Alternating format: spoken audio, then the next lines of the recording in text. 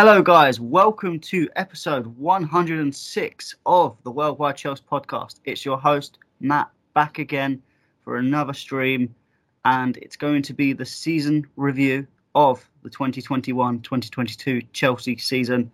And I am joined once again by my co-host, Jesters. How you doing, my friends? Yeah, I'm doing just brilliantly. I know you've had a rough weekend, footy-wise, with Belgium doing. I have no idea. Somebody must have put something in the water, and then England. Well, I'll tell you what, you're for 2 this weekend, brother. But yeah, I get to watch Uruguay versus the States tonight, so I'm a happy man. How about you? Yeah, well, the less said about international football, the better. It's not been an interesting weekend for me in that respect, but it's Nations League. It's like watching the Community Shield. You kind of look at it and go, if you win it, it's nice. If not, then you just like go have a beer, enjoy your weekend.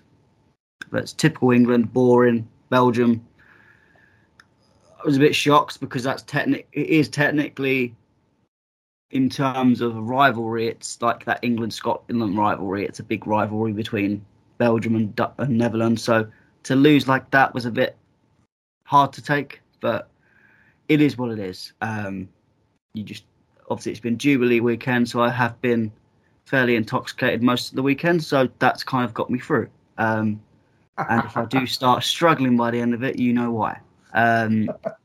So, I mean, obviously the season, Chelsea ended up finishing third in the Premier League, getting to the quarterfinal of Champions League. I'm trying to think. We won the Super Cup, we won the Club World Cup, and got to the final of both the FA Cup and the Carabao Cup, losing both of them to Liverpool. Thank you for giving them their only 2 trophies, but there you go. Just as an overall basis, before we start going into it a bit more detail, what do you think of the season? Obviously, you'd think 2 trophies before the season. I think most fans would normally take that, but considering we won 2 trophies, it's quite of a negative kind of overall reception of the season, isn't it? Well, considering that we were talking about 4, 5, 6 trophies at the beginning of the season, right? So if you look for what we said over the summer, disappointing season. Now if you ask me, looking back of all the things that went wrong for us this year, good season. You see how perspective is reality, or perception is reality. At the beginning of the year, if you looked at it from what we did at the said at the beginning of the summer, before the season kicked off, highly disappointing. But going through the whole season and seeing the twists and turns and the things that happened, I have to say I'm pretty, I guess, content, not happy, maybe just content that things ended the way they ended. And then I throw in the club actually going through and being sold into that whole mix. So that's probably the biggest thing that happened this season. Yeah, I mean, it wouldn't be a Chelsea season if it wasn't full of twists, turns, ups, downs, nearly club going into just complete obliteration. It is what it is. Obviously, yeah, I agree. I think at the beginning of the season I said 4 trophies, which we could even with how the season's gone, you could argue Carabao Cup. We'll get to it a little bit when we go into it a bit more detail, but if refereeing decisions went our way properly, we may be talking about 3 trophies, not 4. And then even the FA Cup final, we lost fair and square in the end, but if penalties is a bit of a lottery, so we could have, should the football gods, or should it have potentially gone our way, we could have gone away with 4 trophies, even being poor in the league and a relatively disappointing Champions League. So we still could have even got the 4 trophies. Wouldn't have been the best 4 trophies, don't get me wrong. But sometimes you have to take a trophy when it comes. We'll start off, obviously, month. We'll go through month by month, guys. I'll go through all the results of that month, and then we'll kind of discuss that month into a little bit of detail. So we start off obviously with August. Right, here we go, starting already. So we start off with 11th of August. We play the Super Cup final against Villarreal, drawing 1-1 with Chelsea winning 6-5 on penalties. We then start the Premier League season 3 days later on the 14th. Chelsea beating Palace 3-0 with a debut goal for Trevor Chalobah. We then follow it up with a 2-0 win over Arsenal, with again Lukaku getting a double on his debut. And then finishing off the month with Chelsea 1, Liverpool 1, which we'll go into in a little bit. Obviously ended in a bit of a controversial circumstance. Anthony Taylor sums it up. So just as obviously, really, apart from the Liverpool blemish, we nearly went basically the first 3 games of the Premier League season completely unbeaten. Overall, it was unbeaten, but we could have got all points. What did you think of obviously the start? Obviously beating Palace quite comfortably, beating Arsenal quite comfortably, looking good against Liverpool outside of the decision, and then obviously winning our first trophy. Well, you would have to consider that probably the best month of the season, and that's not good when you're starting off saying your starting of the season is your best month. But let's see, we won our first trophy of the year. Check. Beat Crystal Palace, who, took some scalps this year. Got a debut goal from Chalobah. Of course, me being American, I got to say Christian Pulisic scored in that match too. So that's extra bonus points, small bonus points for me. Beat Arsenal. They ended up 5th. They were in the top 4 race, so they didn't end up a bad team. And then of course the draw with Liverpool, who couldn't beat us in regular time this year. FYI. I think that you could say that taking full points from Liverpool would have been better. Yes, it would have, but you would assume that would be a hard-fought game. So if you get a point from it, you take it and run. So I got to give that probably an 8 out of 10 month if I was rating it. Yeah, I mean, I don't really have a problem with it at all. Obviously, the Super Cup. I think, especially looking at Villarreal this season, they're not a bad team. Even you look into obviously the semi-final against Liverpool. I know they went down at first, but they produced a fight back and could have took Liverpool into tough points into their season. But Liverpool, being Liverpool, get through in the end. But they are a tough team to beat. So looking back at that 1-1, winning it on penalties, as you said, it doesn't matter what the result is, doesn't matter the performance. If you win a cup, you win a cup. You don't remember how well you played. You remember the result, you remember the trophy, and whoever scores, if it's a good goal. And then, obviously the Palace, as you said, I think Palace have had a decent season under Vieira. A lot of teams, some teams in North London didn't do too well against Palace. But I think we dealt with them pretty well in the FA Cup, in the league, and especially on that first day of the season, Trevor Chalobah getting a good debut goal, Pulisic. I remember that game. It was all the usual Pulisic people who do not like Pulisic were getting on my back, and then he scores, and I'm just sitting there with a nice little emoji, just laughing, and then it was completely silent. So it's nice to shut some people up. And then obviously the Arsenal game, Lukaku scoring a double, seemed too good to be true, wasn't it, Jesters? Lukaku getting a double, and then it all kind of collapsed from there, really. Yeah, I remember at the time we're like, okay, this proves that what we were saying over the summer, title contenders, 4 or 5, maybe 6 trophies. It proved it all, that wasn't just hype, that was substance there. For one game. One game only. Well, you would say, Yeah, well, to be fair, the game after was the Villa game that he then scored another double, and that's when everyone was really going at it. But I think, after there, it took a nice, sharp turn down. But it is what it is. We'll kind of get into Lukaku a bit further into the months, because obviously we'll speak about his little drama with Chelsea and this continuing drama that's going on now. But obviously, that was August. Quite smooth sailing for Chelsea so far. And then September was relatively similar, quite smooth. Chelsea started off after the international break, playing Aston Villa at home, winning 3-0. As I said, Lukaku scoring a double along with a Kovacic goal. Chelsea then started off their Champions League campaign on the 14th of September, beating Zenit St. Petersburg 1-0 at home, followed up by a game at the Tottenham Hotspur Stadium where Chelsea absolutely smashed Tottenham, beating them 3-0. And then it's followed up by Aston Villa for the second time this season in the Carabao Cup. Chelsea drawing 1-1 and Kepa saving us a bit on penalties, winning that 4-3.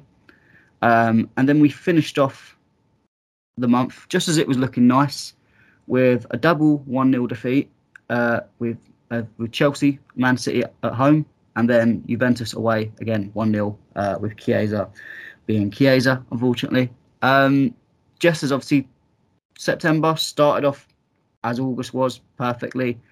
Then we get to two tough teams, a tough set of fixtures, and we lose them both. Was that a bit disappointing to end the month? Well, before we get there, the trend started that month too. Actually, coming into that month, first injury of the season, Christian Pulisic was injured on the international play, and basically was gone till November, December. So maybe it's a kind of a theme of our season, right? Injuries. So we just need to throw that in there. It started out good and kind of faded toward the end. The Juventus loss, not so big, because in the grand scheme of things, it wouldn't turn out to be all that much. But you would think that you want to get on top of City while you could, and I guess second theme of the season is Charity FC. Yeah, that's true. I mean, thinking about the City game, I think, generally all the City games, I think, whereas last season we seemed to have, obviously, with the Champions League final, semi-final, the FA Cup, we seemed to have that edge on City. It seemed like Pep really had something of a point to prove almost, and I think every game we were all just not in it at all. I know the results was only 1-0, I think, both times, but we really just wasn't in the games, was we, Jesters? No, not really. It was almost like, was it Sarri or Conte where we just lost 1-0? It was honestly the most suffering game you could ever play. Conte. Yeah. Because to Sarri, we usually end up getting our butts kicked by Man City. Oh yeah, that was a 6-0, wasn't it? That's a 6-0 there. But then, I remember saying before, the 6-0 was probably actually better than the 1-0. We battered us, we couldn't care less, but the suffering we had for that 1-0, and even with these 1-0s as well, they were just suffering, weren't they? Yeah. And of course, the Juventus game, I believe Marcos Alonso started that game, which is the other theme of the season, Ben Chilwell. Yes, definitely. I mean, obviously, you had that. It was obviously didn't start the season for a reason that is still relatively unknown. We know that it's a mental idea that was behind it, which, fair enough, if a player's not mentally at it, sometimes you've got to say, just have a break. Come in when you can. And obviously when he did come in, was firing on all cylinders, which was nice. But obviously that meant we had to deal with Alonso for the first few games, which is not what we want to have. And again, with the Pulisic thing, I think it was the typical unluckiness of Christian Pulisic. Scores that goal against Crystal Palace, then gets COVID. Typical. I think Ruben Loftus-Cheek got it as well. Then he goes on national duty, and it was that. It's not that typical Pulisic injury, or he pulls a hamstring or something like that, and we go, here we go, injury prone again. It was that Terrible tackle. I remember I was fuming when I saw it. Bloody, I can't remember who the team now. Do you remember who it was against? It was Costa Rica or Panama, I I think want to say. I think I remember it in Panama. So I think I remember him scoring against Costa Rica. Yeah, And it then might have been. Yeah, it might have been Panama. but yeah, That wasn't even called a foul, by the way. yeah, them typical Central American teams just, yeah, well, we're not going to say more about it. Completely destroyed his ankle, and as you said, left him out for what seemed like eternity. It just it was one of them things where we weren't told when he was coming back until he came back, and it obviously very much frustrated a lot of Chelsea fans, including me and you. But we knew it was going to be a long run, but obviously, I remember it was one of the journalists put out it would be only 2-3 weeks, and then it turned out to be 2-3 months. So obviously, typical Chelsea, elongating injuries. Apart from the Chilwell one, which we will get into, luckily that was nice and short. But yeah, it wasn't that great. And it was the Juventus game. I think it was frustrating because obviously we'd lost the City game and then lost the Juventus game straight after. But it was one of them ones, typical Chelsea. We were quite dominant. We were quite good, apart from the final third. And then it was I think it was Chiesa counter attack. I think wasn't that the only chance that they had in the whole game? One of the only ones. Again, running theme of the season. You don't put your opponents to bed when you have the chance. They come back and bite. It comes back and bites you. So again, running themes in the first couple of months that because we were again, if not the top, close to the top of the league at that point, even though a few games in, everybody was kind of didn't see that at the time, right? That wasn't a running theme. Oh, we better start finishing teams off. That didn't come up. But it did turn out to be, again, another theme of the season, foreshadowing of things to come.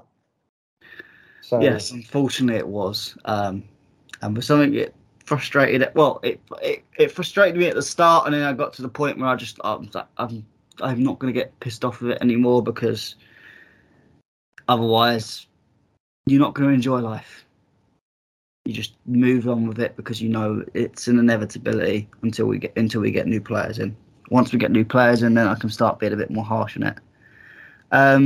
So obviously October came, and I think October was actually a very busy month for us, obviously with Champions League, Carabao Cup. But it was, I'm going to call it the Mason Mount and Reece James month. It was almost the wing-back, inverted wing-back month, where we started actually playing quite well, actually looking like a team that could win the league. We started off 2nd of October, Southampton at home. I remember it was a bit of a tipsy-turvy match. I think that was the first time Chilwell played. We won 3-1, thanks to actually, I don't like to say it, a saviour of Ross Barkley coming on, actually doing a good performance. Hoodwinked a few people saying he'd come back into the team. Obviously, we all know by now not to trust that. We then followed that up with Brentford away, where we just about won 1-0, thanks to yours truly, Edouard Mendy. We then followed up after the international break with a 4-0 win over Malmo, which not really a surprise. We then followed that up further by a 7-0 thrashing of Norwich, with Mason Mount scoring a hat-trick and finally actually turning up for the first time of that season at that point. We then, a couple of days later, had Southampton once again in the Carabao Cup, drawing 1-1 again and scoring on penalties 4-3. Bit of a regular occurrence. Again, Kepa doing well in the penalty shootout. And then we finished the month with Newcastle at home, which Chelsea won 3-0. Just as obviously, I think the main point to take from that month was the return of Ben Chilwell, the way we played with our fullbacks. Was it the first time you probably looked at that season and thought, we could do something here? I think we found it. We found out the solution. Obviously, hindsight now, we know what's happened, and that got completely blown apart. But at that point, did you think it was something we could start challenging for everything again? Yeah, I think that my belief is still, bar injuries, we're there in the title race. Not to say we would have won it, but we would have been there or thereabouts. You understand what I'm saying? We would have been in a 3-horse race instead of a 2-horse race this year. That's the importance of Ben Chilwell. For all those people who wanted Sergio Reguilon, or who else was it that they wanted? Tagliafico, Tellez, which, as we saw from this season, is a big no. So, Chili V showed up and showed that he when him and Reece are healthy and on the pitch together, we had the best fullback tandem in the world. I'm going to say it one more time. Reece James and Ben Chilwell are the best combination of fullbacks on the left back, right back, or right wing back, left wing back, however you want to call it. They're the best. They're the most talented. They're the most complete.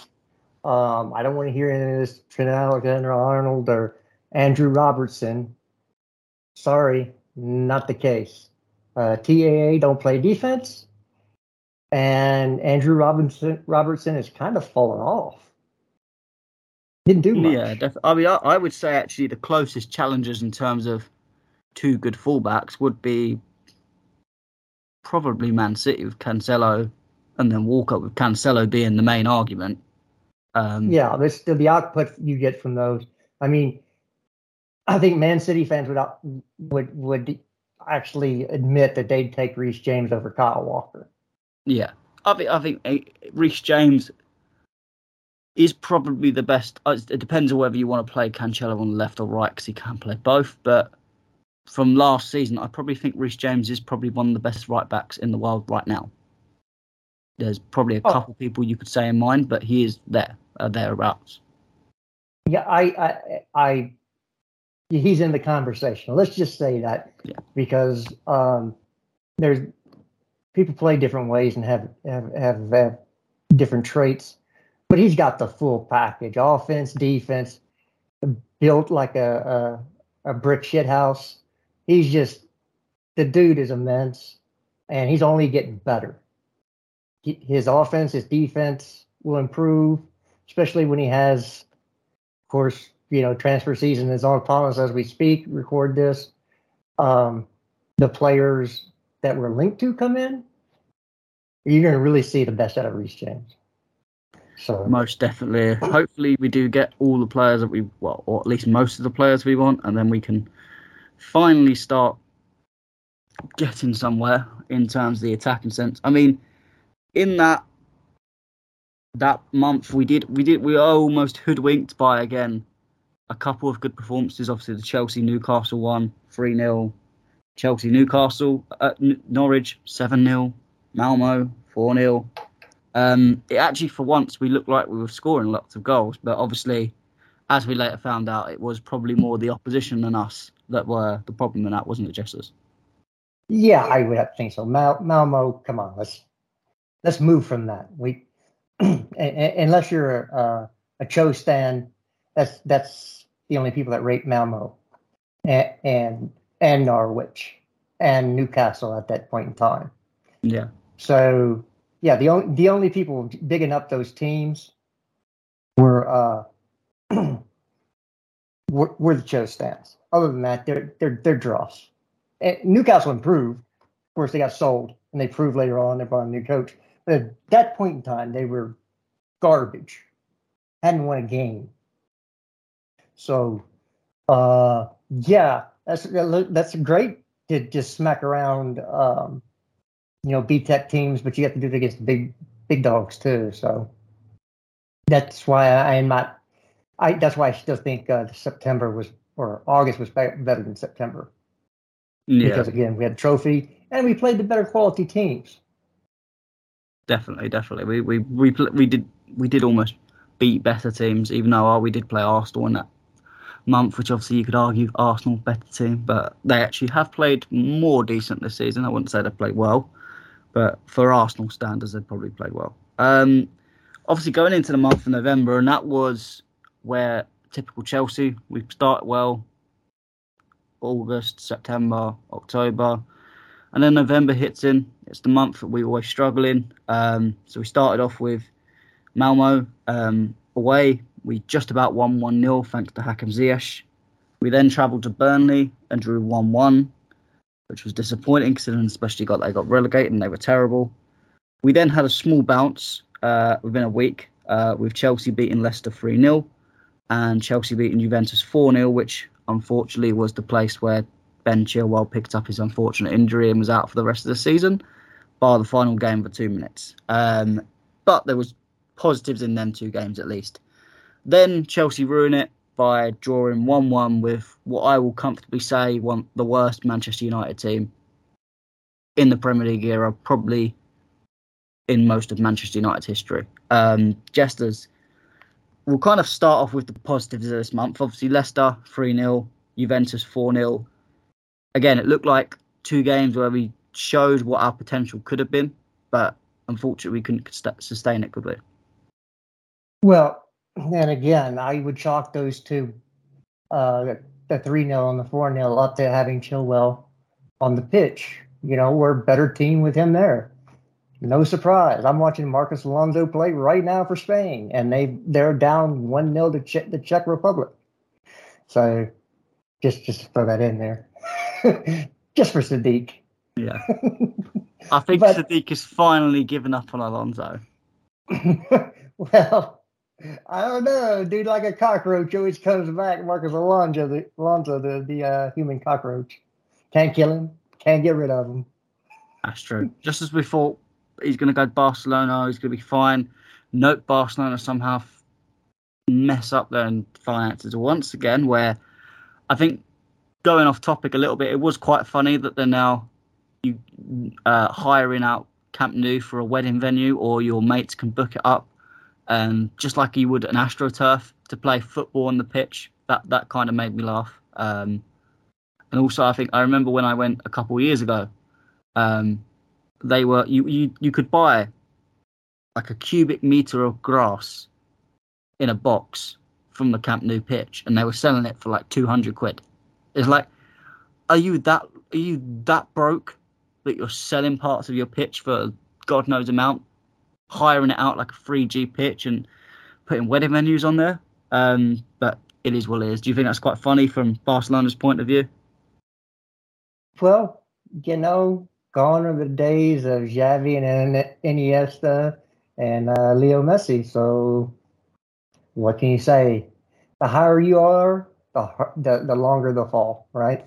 Yeah, I mean it's quite funny from a Chelsea point of view to obviously take piss out of Barcelona, but unfortunately, it's points this season we weren't exactly in better circumstances, but that's kind of all sorted now. But obviously, we did have some poor results. Obviously, Malmo and Burnley were disappointing, but the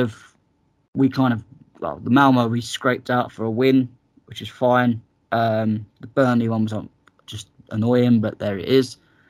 But the one result I can't get over is that Manchester United game. Chelsea won, Manchester United won. I think Solskjaer was sacked by that point. It was Carrick in charge. I don't think Rangnick had come in yet. Was that the match that you just really got frustrated with, considering how poor this Man United team is? Well, it follows the old theme of not finishing off an opponent, not finishing your dinner, not stepping on their neck when you have them down. It's Chelsea this year played to the level of their competition. So when we played a better team, boom, we were there. When we played a team that was worse than us, we just played as good as they did. So when you play better teams, it's great that you can raise your level to them. If it's worse teams, you cannot drop your level down to theirs. You have to go in there and kick them in the shins, or wherever else you want to kick them, and ruin them. But we didn't. We just, we're playing Burnley. Well, let's play down a lower level. Well, why? Why would you do that? And that's basically, again, that's what we did all season. And, you see a lot of 1-1s, throughout the season because we could have put the game to bed. And instead, we allowed them to stick around. And then they either picked a goal at the end or actually we were tied and they would come back and beat us 2-1. I'm just wondering how many 2-1s or 1-1s we had the whole season, or 1-0s, because to me that's not on the defense. That's on not finishing. Yeah, I mean, I saw that. I think we scored in total for all the fixtures. We scored, I think it was 122 goals, which, considering we played 63 games, 62, 63. 63. That is basically just under 2 goals every game, and that's not acceptable. You have to be a big team like we were, and like we should be. We should be scoring at least 2 to 2.5 goals a game, at least, with probably slight. Obviously, we were at times we were very good defensively, and at times we were shocking. That kind of coincided with Alonso being in the team, but there you go. But it was really the forward line that was just constantly struggling. I mean, even that Man United game, we were 1-0 down to Jadon Sancho, who hadn't turned up that whole season, that whole start of the season, and then suddenly he scores against us. Well done. Typical Chelsea, giving someone some confidence. And then it was Jorginho penalty that had to save us and at least get us a point in that game. I mean, it was bad enough drawing against that Man United team. Imagine if we lost. It would have been absolutely embarrassing. But are you foreshadowing? Don't worry. I'm hoping, hopefully, the Todd Bowley era kind of stops this Man United drought that we've had. I thought we lost to him this year too, or were there 2 draws? No, it was 1-1 again. I think because I think we scored. We were doing really well, and then it was Ronaldo got a goal, didn't he? Yeah. Okay. I thought you were foreshadowing. For some reason I thought we lost to him this year. No, I'm not that good a host that I could foreshadow. Well, I have kind of foreshadowed a little bit, but we'll get into it. I mean, we're going into December, and well, this was a roller coaster month to say the least. Obviously, injuries, COVID meant that we were playing at times with 13, 14 players, and every team seemed to have a lovely couple of days off of COVID because they had a couple of COVID, but yet Chelsea, being Chelsea, have to play until we could have 4 players on the field, and we'd probably still have to play the game because, that's how we roll. But we did, I'd say we scraped a couple of results and messed up a lot of results. So we started 1st of December. We somehow managed to win 2-1 against Watford. Now, that might seem like an okay result, but remembering back to the game, I still do not to this day know how we scored 2 and what managed to win that game. I think that was probably the biggest robbery you've ever seen off Watford at Vicarage Road. Obviously, that game was marred by an incident with a fan that unfortunately had a heart attack within the stadium, which didn't really help the game flow-wise. But luckily, Chelsea managed to get something out of it. We then went and lost 3-2 to West Ham, which starts a typical Declan Rice prop. Mendy making a big mistake in that game. We then finished up our Champions League group stage campaign, drawing 3-3 with Zenit St. Petersburg, which was a nightmare of a match. Didn't want to watch it after that. We then nearly played similar against Leeds, scraping that 3-2. We then played Everton's youth team on 16th of December, drawing 1-1 somehow, which was very frustrating. And then we played Wolves and Brentford just before Christmas with a 0-0 draw against Wolves, which I think is where we really struggled with COVID. And then we won 2-0 against Brentford. On Boxing Day, we beat Aston Villa 3-1, which was followed up by a 1-1 draw against Brighton on the 29th before we concluded 2021. Jesters, obviously we'll start with I've kind of saved the late Christmas present. We'll save that to the end, and we'll talk a bit about that. But obviously the whole COVID situation, obviously other teams, Tottenham, Burnley, etc., all got like loads of breaks because of games being cancelled. But unfortunately, Chelsea had to play every single one of our games. Was that something that frustrated you in terms of the difference between certain teams getting games off and certain teams like Chelsea not getting games off?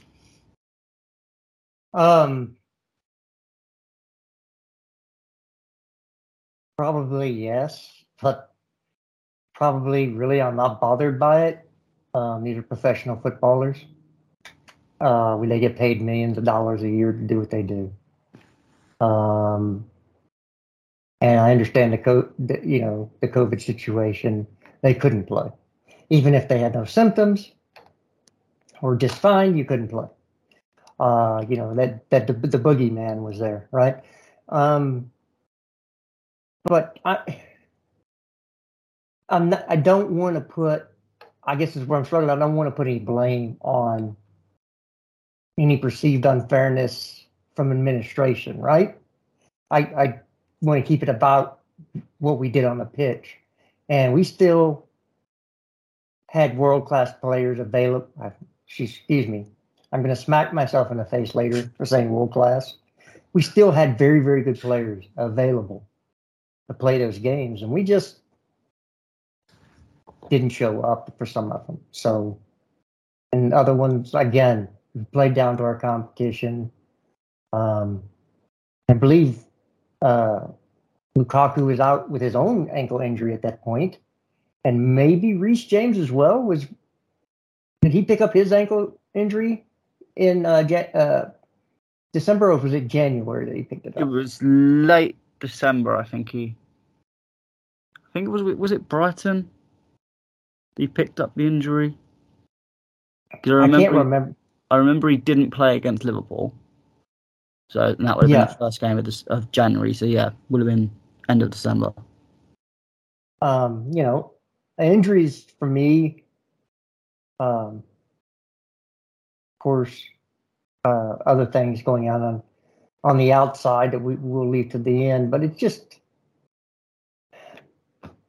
You go back to those players that have been here for way too long, that don't fit what Thomas Tuchel wants to do and how he wants to do it. When you're starting wingbacks or anywhere from Azpilicueta to Alonso to whoever's fit out of,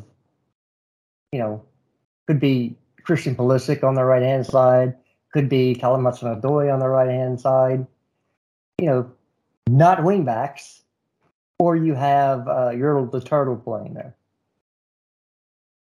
And then on the other side, you have, I don't know you have Marcus Alonso. That's all that needs to be said. Yeah, you don't even have to explain it. Just Marcus Alonso is just sum up of how terrible it was. I mean, I think I agree with you to the point of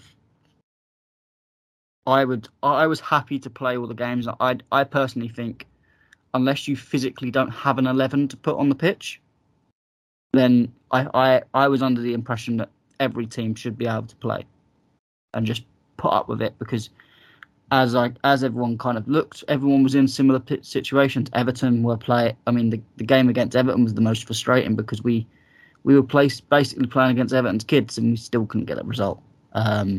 The Wolves game, I think, was the one that kind of did show we were struggling, almost Wolves doing a typical low block, stopping us from scoring. And then it was, you were looking on the bench to see who could we bring on. You saw Ross Barkley, Kepa, Bettinelli, and I think Kovacic was coming back from an injury. So I think he was named on the bench because there wasn't many people to put on the bench at that point. So it was like you kind of look and go, well, that was a frustrating part because we couldn't really bring anyone on apart from Barkley, which again sums it up quite frankly, quite clear. Obviously Lukaku out. I don't think Lukaku was out of an ankle injury personally. Probably had some jaw pain from speaking all that bullshit in that certain Christmas present that he gave us at the end of the month. But yeah, I think it was the point where obviously teams did get time off. And it's just a difference. Obviously, I'm not going to blame it on why we did poor because there was, as we've mentioned, there's plenty of our own failings, but it's just another frustrating thing and a lack of, I'd say, organisation from the FA. I'm not going to say corruption because I don't think they're smart enough to be corrupt. If I'm honest, I think it's just stupidity from people who are behind with the times, not really competent at all. But it is what it is. Obviously, there was not great results. Players getting injured left, right, and centre. I think it was that period of time where Callum did really well for a couple games, or did perceivingly very well, and then dropped into Callum's usual self, one-footed, not playing well, typical. I think the Brighton game was where he was really poor, missed a few chances, and you just looked and you couldn't. I was just like, no, I'm done with everyone that's on the pitch. Just no, stop. I'm not watching. Don't want to watch Chelsea. Don't want to ruin my Christmas.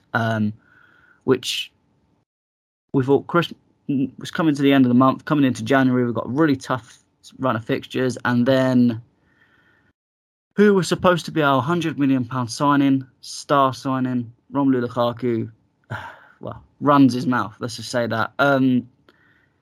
Obviously, we can look back in hindsight now and just know he's not committed now. But with all the stuff that happened, the whole Chelsea was my team, Chelsea, I wanted to come back to Chelsea, I want to revolutionise, I'm multifaceted, etc. All that spew from the beginning of the season that he made. Are you still angry at the same extent that you was at the time with the Lukaku interview? No, I'm just done with it. For me, the dude did something stupid, opened his gob when he should have kept it shut. Now we're in a pickle trying to get rid of him somewhere, which, by the way, will not be Tottenham. Not happening. It's already come out. He wants Inter and Inter alone. That's the only team he wants to go to. So, which is quite difficult for us because Inter's broke as a joke. But yeah, at the time, I was mad at him. Okay, you don't want to be here. Well, why'd you come? Yeah, that's really. Why'd you come? If you didn't want to be here, just say, Arcady, I don't want to go to Chelsea. I like it in Italy. And we could have explored other options. We could have actually brought in a scorer and not brought in a board signing. But, who are we? But, yeah, I'm just done talking about Lukaku. The guy's injured now because he got injured flopping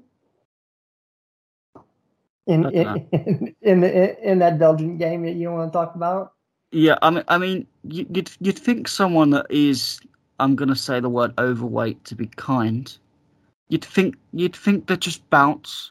You wouldn't think they'd get injured over such a soft contact, but somehow he still does. I don't believe he's injured. I just believe he wants more time to discuss his Inter Milan move. But there you go.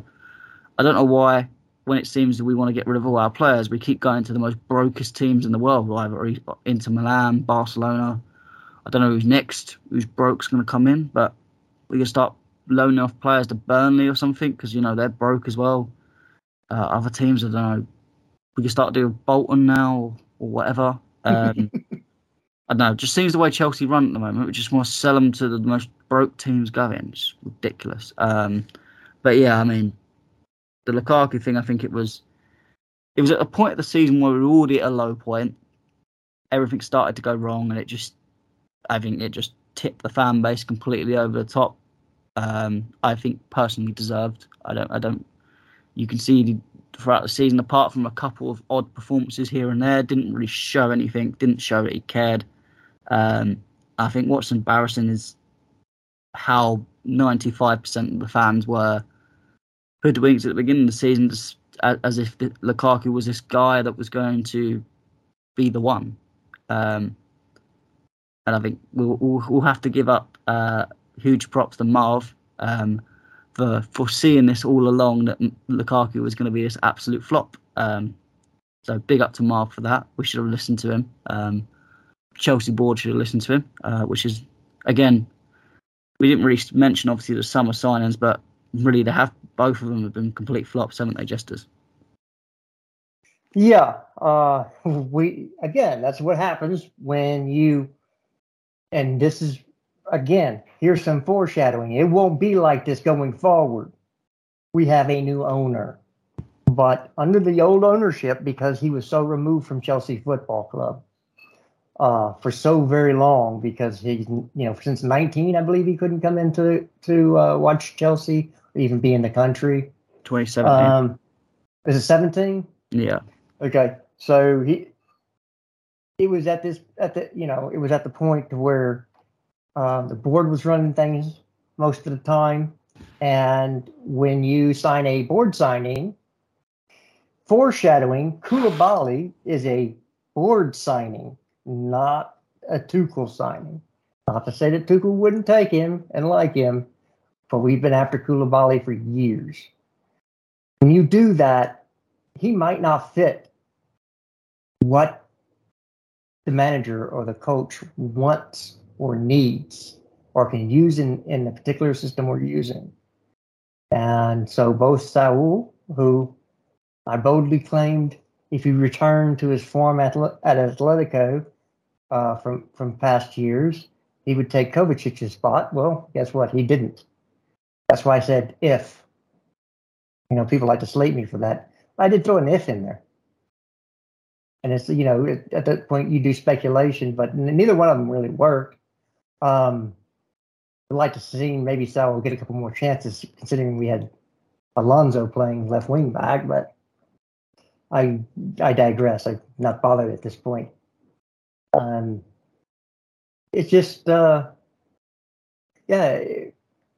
December was where we fell the year before as well. I think that's where Frank got it in January, but December is when the decline started.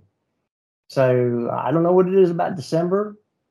We got warm weather people playing in our team or something. They don't like the cold, or is it? Seems like it.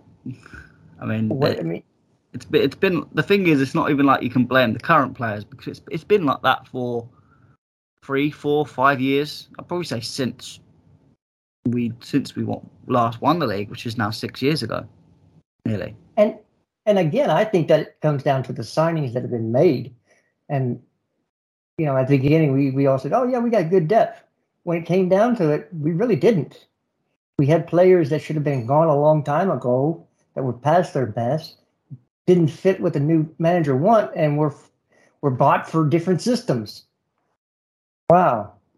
So it was like the combination of, we got all the benefits from how Roman ran the club, right? Chopping and changing managers, buying players, selling academy players, buying ready-made professionals that fit a certain system, and then he'd sack the manager the next year. Well, then those players aren't good for the next coach. And I think all of that finally came home to roost this year. And unfortunately, the final year of the Roman regime, Alonso, Azpilicueta who should have been gone a year, over the summer, and better be gone this summer. Well, we're trying to again. It's another case of selling someone to a broke club. So just let him go. Yeah. And, be like Ariel, let it go. Yeah, but Chelsea can't let go people save their lives. I mean, we've still got we're probably still in recovery mode from letting Danny Drinkwater go on a free.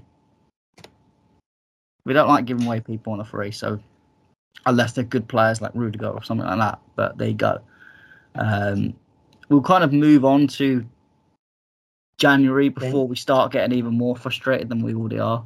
Because I'm just remembering of how poor December really was. It's depressing me. But we'll move into January, which was, again, one of them kind of months of some parts were good, some parts not so good, in the wise words of Gattuso. So we started off Liverpool January the 2nd, which after giving them basically a 2-goal lead in a matter of minutes, we come back with great goals from Kovacic and Pulisic to bring us a 2-2 draw.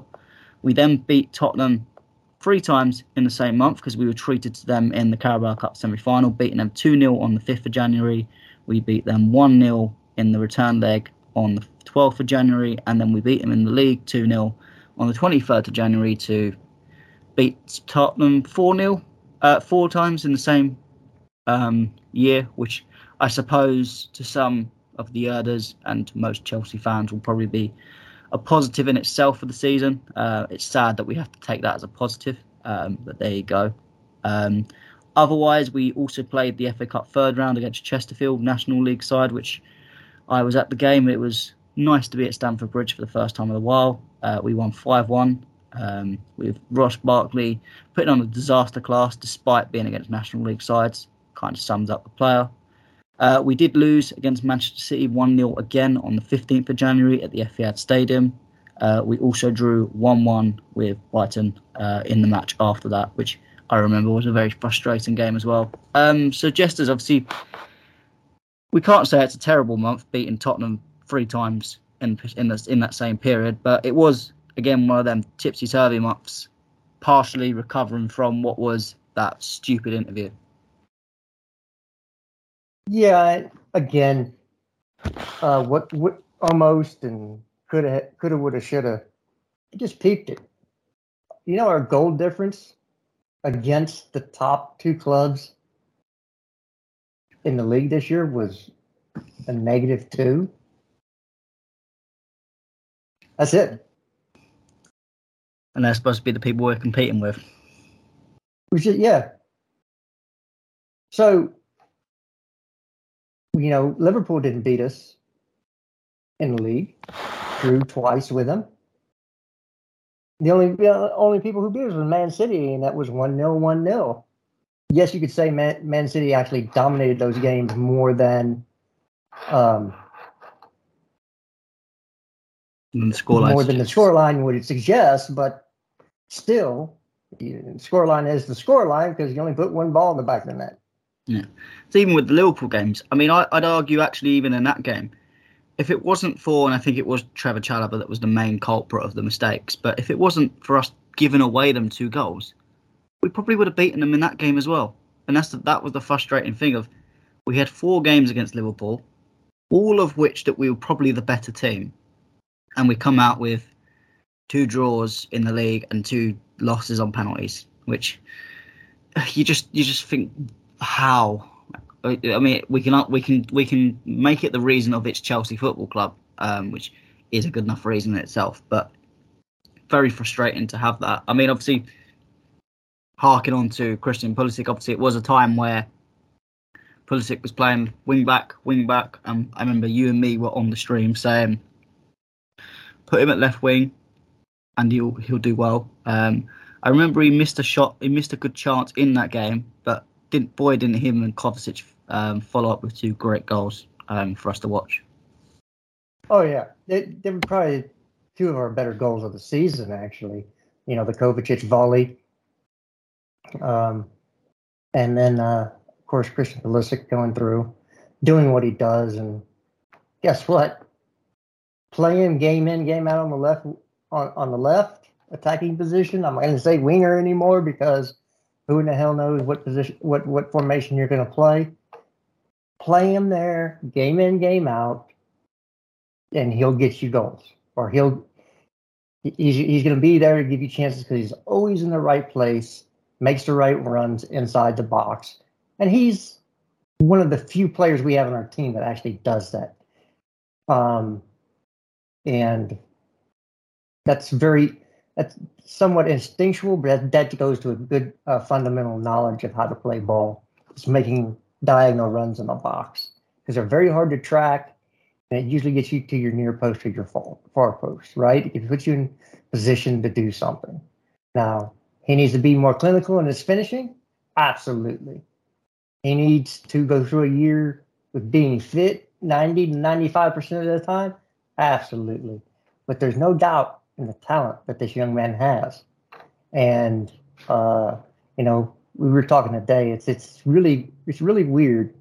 Everybody wanted him out. You know, get rid, he's terrible. The minute Liverpool come up as a place he could go, oh, don't sell me at Liverpool. Well, if he's such crap, why would you not care if he went to Liverpool or not? Right? Yeah. But I mean, this cat played wing back, central midfield, striker for us. Are we really? I mean, he's 23 years old. Play him in his best position to get the best out of him. And if he ain't good, if he can't produce for you, if he ain't good enough, then he ain't good enough. But don't play him in all over the pitch, not knowing one game for the next where he's going to be, and say, well, he's not producing. Well, no crap. He's not a wingback. He's not a striker. You know, he's not wherever. He's not a central midfield. He's not an 8. So, again, and I guess I'm just going to end my Pulisic tangent because we're an hour in. We have a few more months to go through. Yeah, I mean, I think on the with Pulisic on the injury front, I think actually apart from the challenge, the ankle challenge, which any player in the same position's getting injured as well. I think relatively the fitness thing was okay. I think the one problem with Pulisic, and it's something you can't really fix because he's going to go on international duty, is it is always frustrating when he goes on international duty and then he can't play the game coming back because of jet lag or whatever. He's not completely up to fitness. And then it always seems he struggles with that consistency getting back into the team because no doubt some winger, whether it's Ziyech or Werner or someone, Havertz, plays really well in that match that he isn't there. And then naturally he doesn't get put in the team for a couple of games and then he has to build up that consistency. And it's always just before international duty where Pulisic seems to almost start shining finally because he's got that consistent run finally going. But that's the only frustrating thing about it, which hopefully if Tuchel can figure out a front three properly, we shouldn't have that problem so much. But it is what it is. Obviously, the window itself in January was frustrating because obviously we had all these injuries to Ben Chilwell, Reece James. We were stuck with Alonso and Aspi, Malang Sarr, and what ended up the apparent solution that never got used was Kennedy. But we didn't get anyone in. Was that personally really frustrating for you that you didn't get anyone in? Before I answered that, let me just say I just watched a 17, maybe 18-year-old kid just look up in the box and say, oh, I'm going to put it in the left-hand bottom corner and put it right there. Gavi is something else, dude. I'm telling you that right now. Call up Barcelona to see if they want a swap between Gavi and Mount. Oh, you do know how to completely insult the Yerders, but yeah, I think Gavi's a phenomenal player. I think if he's available, which apparently he could potentially be if he doesn't sign contracts, then I think Chelsea should be all over this completely. I'm sorry, I won't say so much as Mount, but Billy Gilmore. Yeah. I know you've played well in a couple matches, but I'd take Gavi any day of the week. Part of that was kind of taking the piss. You always have to go. You have to go large, man. Go big or go home, and so that's why I don't expect anything like that to happen. I think he's phenomenal talent. So yeah, we should have brought somebody in January, but I'm kind of thinking that Roman knew things were coming down the pipeline. He had to have some knowledge. Yeah, potentially. Of what was coming. Not that he had any influence, but he knew what was about to happen, and I think that played a large portion of why we weren't very active. Yeah, I understand that to a point. I think obviously the Ukraine discussion was going on probably from January, probably before. So I think he knew that. I think that's why we've almost maybe been a bit hesitant in the last couple of years as well, because I think he knows that how long is he going to? There is an expiry date on his Chelsea ownership, and unfortunately that was this season. We'll get into that a bit more detail when we get into the months. But yeah, I can understand your point. I think at the time it's very frustrating because, again, you're having to deal with Marcos Alonso for the whole season. That's just insanity waiting to happen. And I think half of us did go insane, and the other half probably were insane as well in terms of backing him. But there you go. Obviously, February was actually quite a decent month compared to what the 3 months before had followed. Obviously, we continued our FA Cup campaign against Plymouth Argyle, beating them 2-1 on the day. We then went to the Club World Cup for a couple of weeks, nice sunny Dubai, where the players got a bit of sun, played a couple of matches against Al Hilal and Palmeiras, won them both and won a trophy, brought the second trophy of the season home. We then came back with the Club World Cup and faced Crystal Palace, beating them 1-0, followed by our start of the Champions League round of 16, facing Lille at home and beating them 2-0.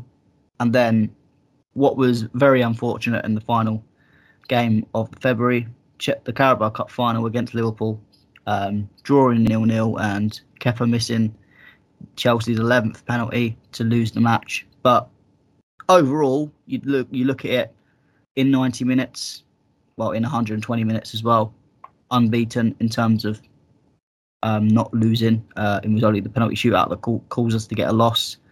In the grand schemes of how the last few months went, do you think that was a good month for Chelsea? Obviously, there were caveats of the Club World Cup games weren't the best of matches ever. Plymouth wasn't the best of matches. I think Lille was the only match that you could look at and go, that was a good performance.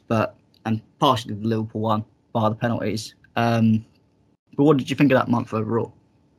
Yeah, again, good. Fell a little bit short of where we thought we should be.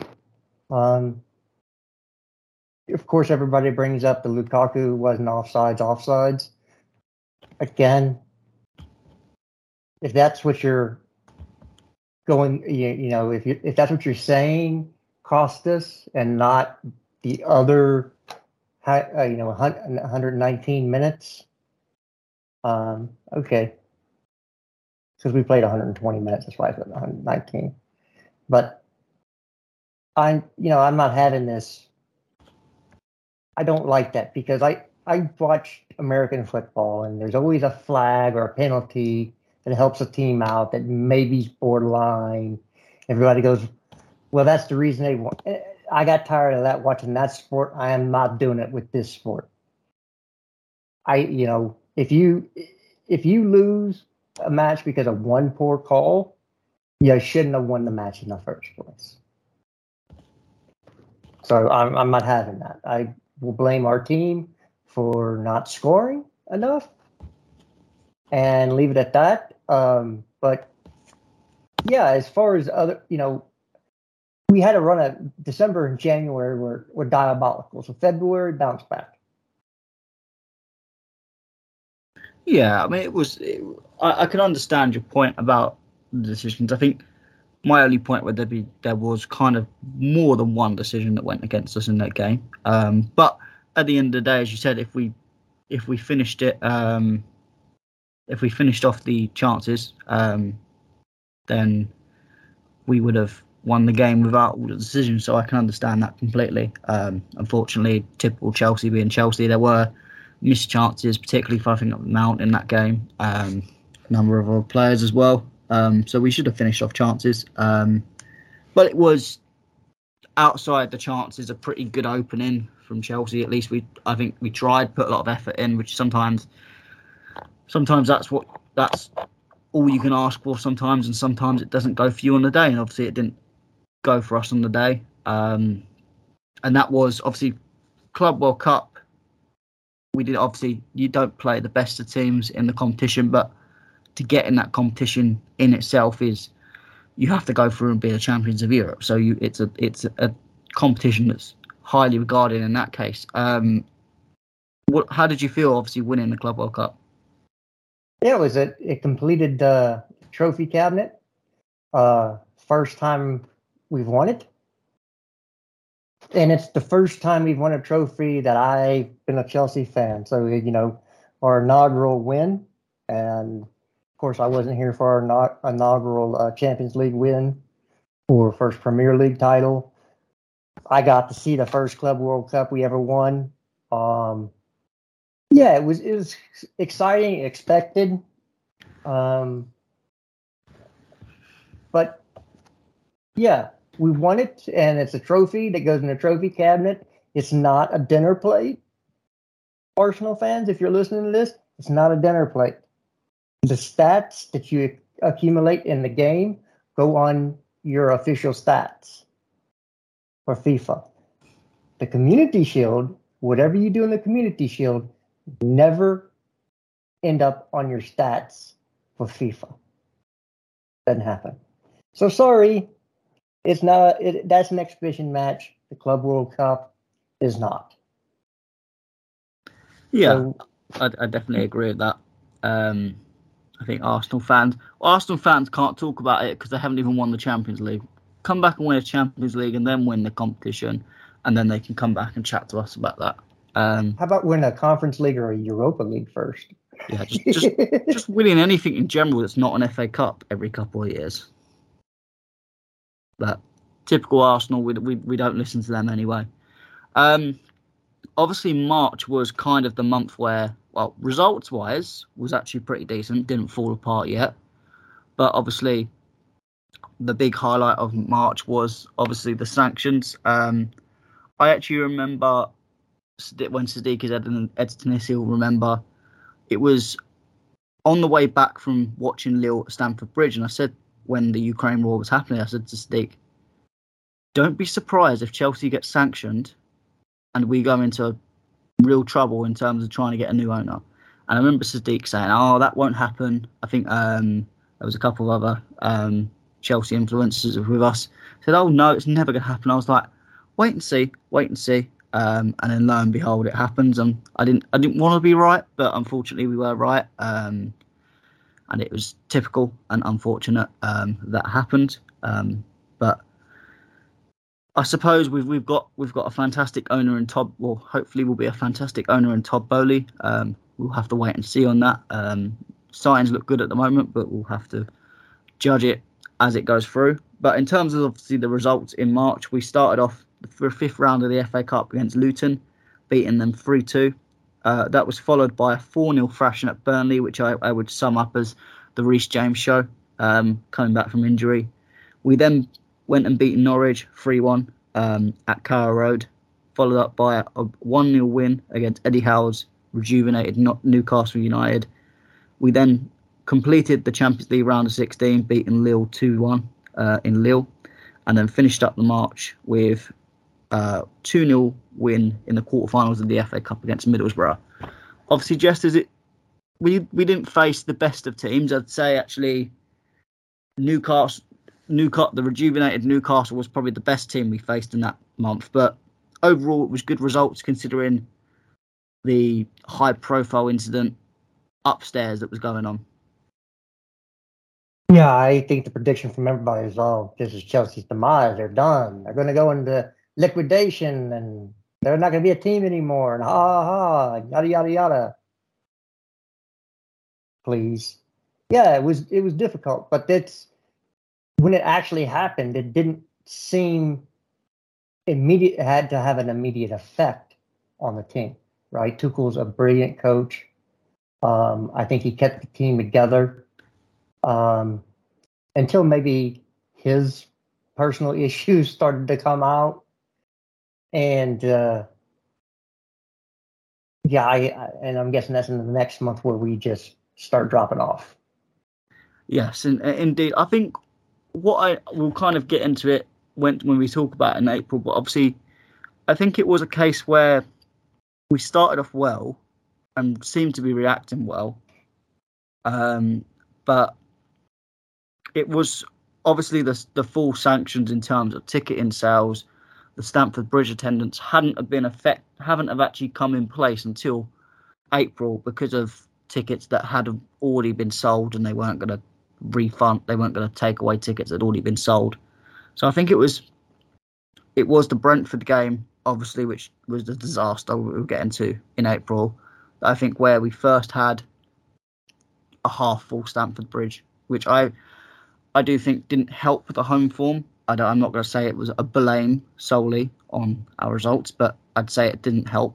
But it is what it was. I mean, obviously going into them matches, obviously beating Lille. Lille were the easier of the teams, and it was almost going back to the Champions League draw, a bit of fate that obviously, even when the draw was messed up, we still managed to get Lille. So it was kind of, I think fate for us to go and beat Lille. But overall, they were good results in terms of them times, weren't they? Oh yeah, definitely so. I think that we played very well with some very good results in that month. And what can you say? You advanced in the best competition that you're in. For me, I love Premier League, but Champions League, there's just something about it because you're not playing just the best the teams from your country. You're playing the best in Europe, right? You know, most of the time it works out that way. I mean, ask Real Madrid. They went through PSG, Chelsea, Liverpool, and Man City, or Man City and Liverpool. That, to me, that's more impressive than winning La Liga. And I don't know, there's just something about cup competitions that I like.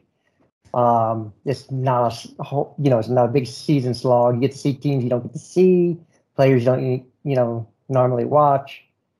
I don't know, there's something about it. And we battered Leo over 2 legs. Christian Pulisic, I believe, became the first Chelsea player in either a while or ever to score back to back in Champions League against the same in a tie.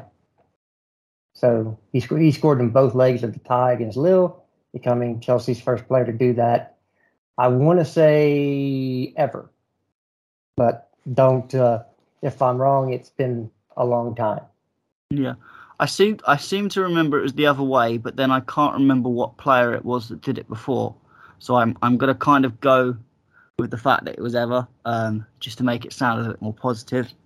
But yeah, I mean, it was overall. I think the only result that I remember was a bit shaky was the Luton one, which under the circumstances of we'd a few days before only just gone out of the Carabao Cup in the fashion we did. So was it kind of understandable that the players were almost a bit shaky in that game? But obviously we did get results, so that was all that mattered, didn't it? Yeah, again, I'm not bothered by one-off results. Played all right during the month in general. So for me, that's the most important thing.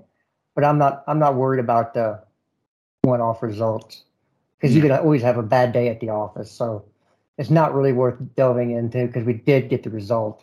So not too bothered by it. Yeah.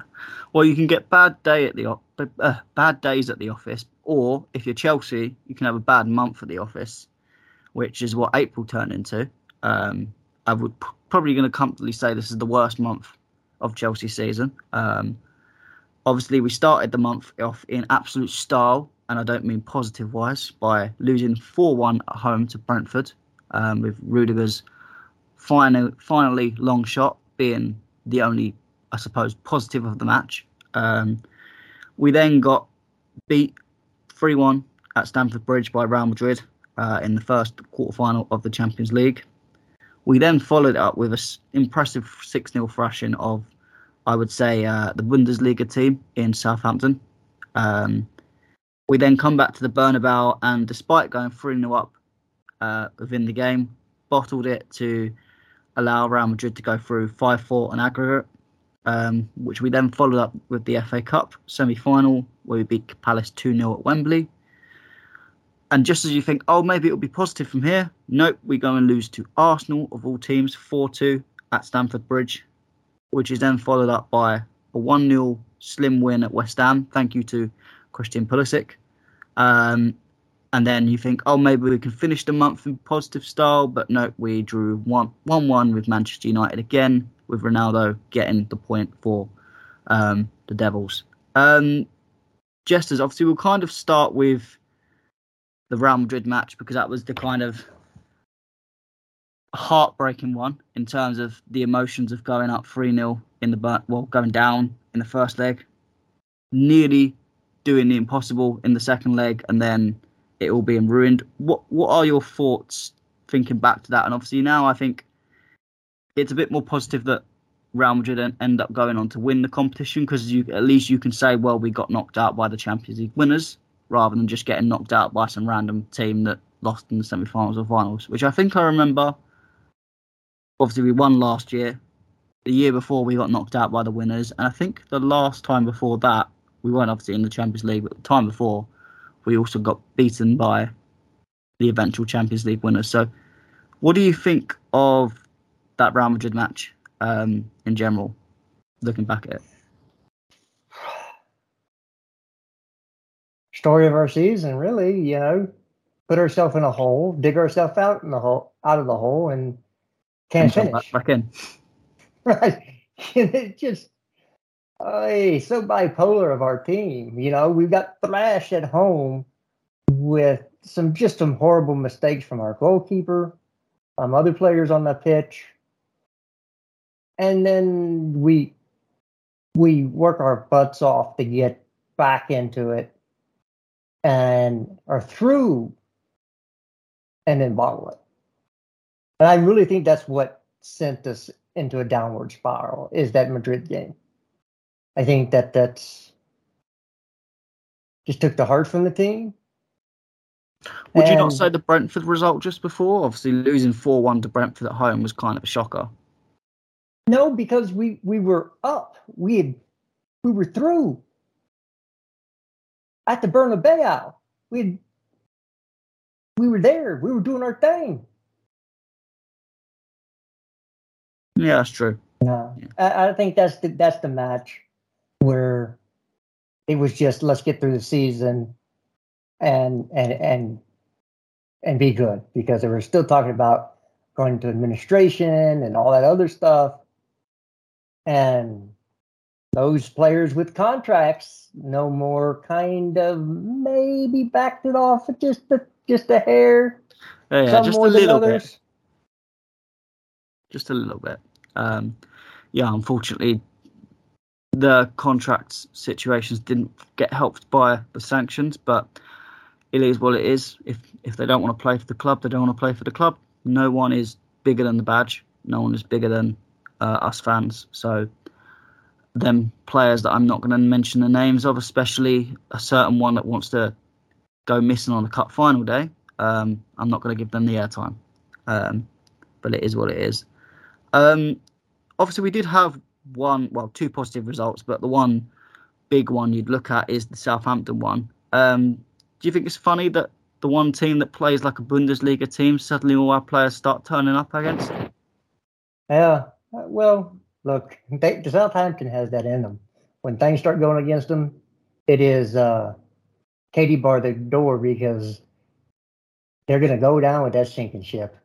And they play that high line, attack, and then don't play any defense.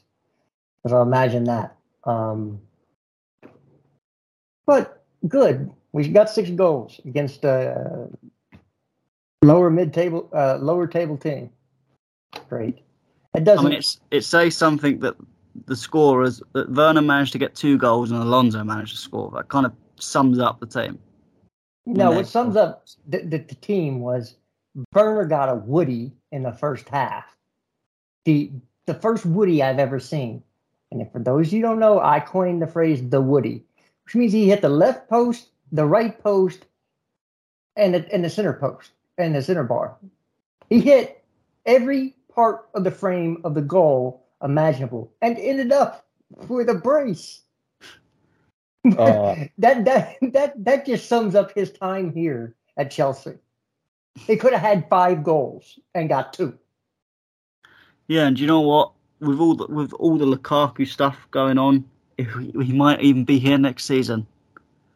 Yeah. And God knows, someone said, "Do you think he'll start up front for us next season in the centre?" And I was like, "God no, God help us if it is." He could be the backup to Havertz though, playing as a natural striker.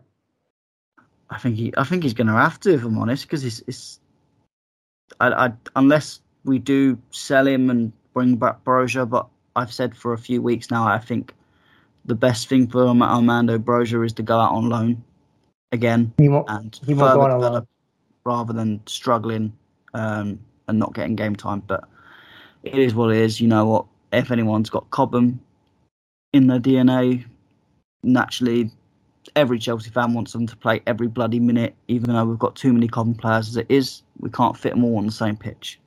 But there you go. It is what it is. Obviously, April was terrible, and May didn't start off well. We kind of gifted Frank Lampard probably what was stopping them getting relegated with them winning 1-0 at Goodison Park.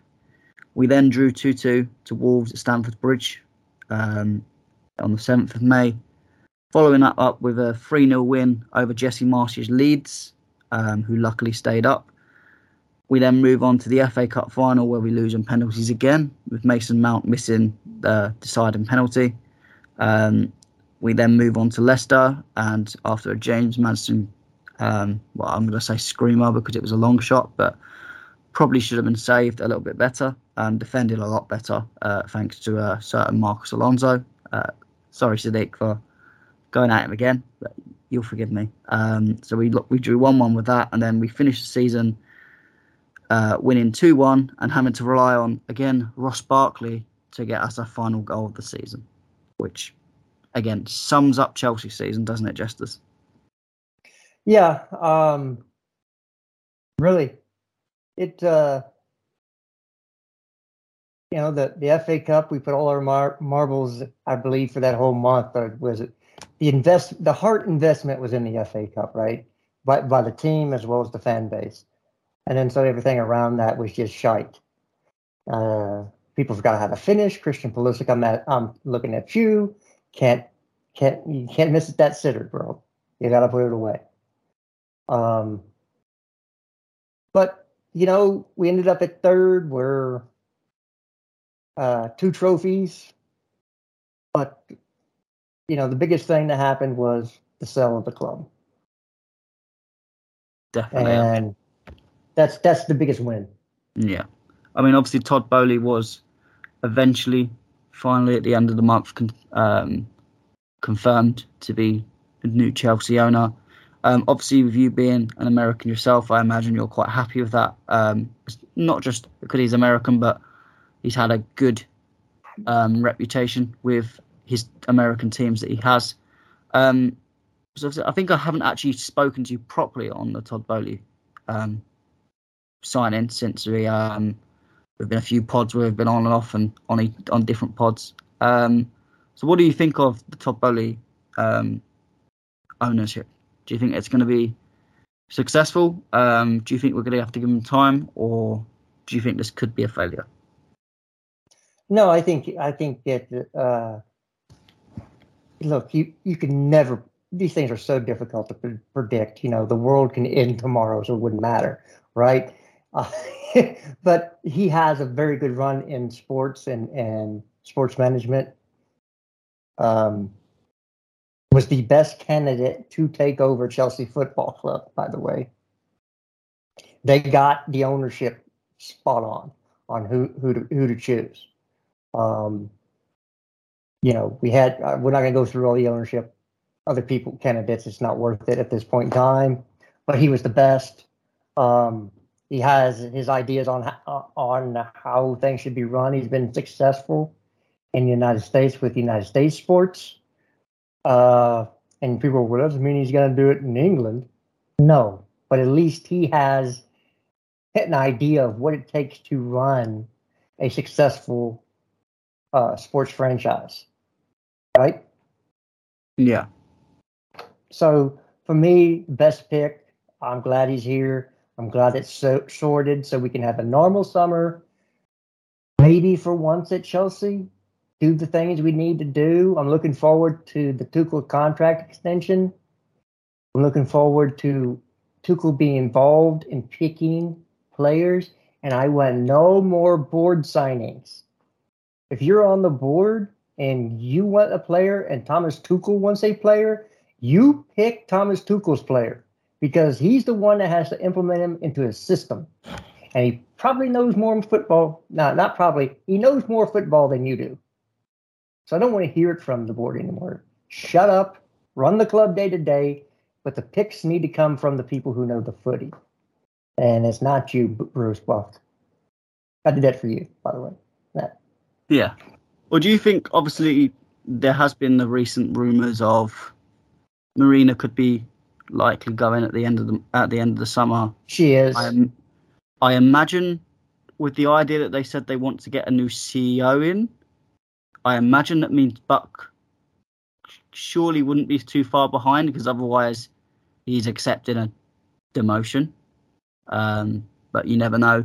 Snakes and rats always like to endure forever, so he'll probably be in the background somewhere. But do you think when we get obviously new people in who hopefully will be football orientated, do you think it'd be good for Tuchel and the new board members to almost work together in a kind of football synergy way, or would you still prefer Tuchel to be the main man? Well, I want him to work with a team that knows football, and for him to come out and say, this is the type of player I'm looking for to play in this system. Here's an example of the type of player I want in that position.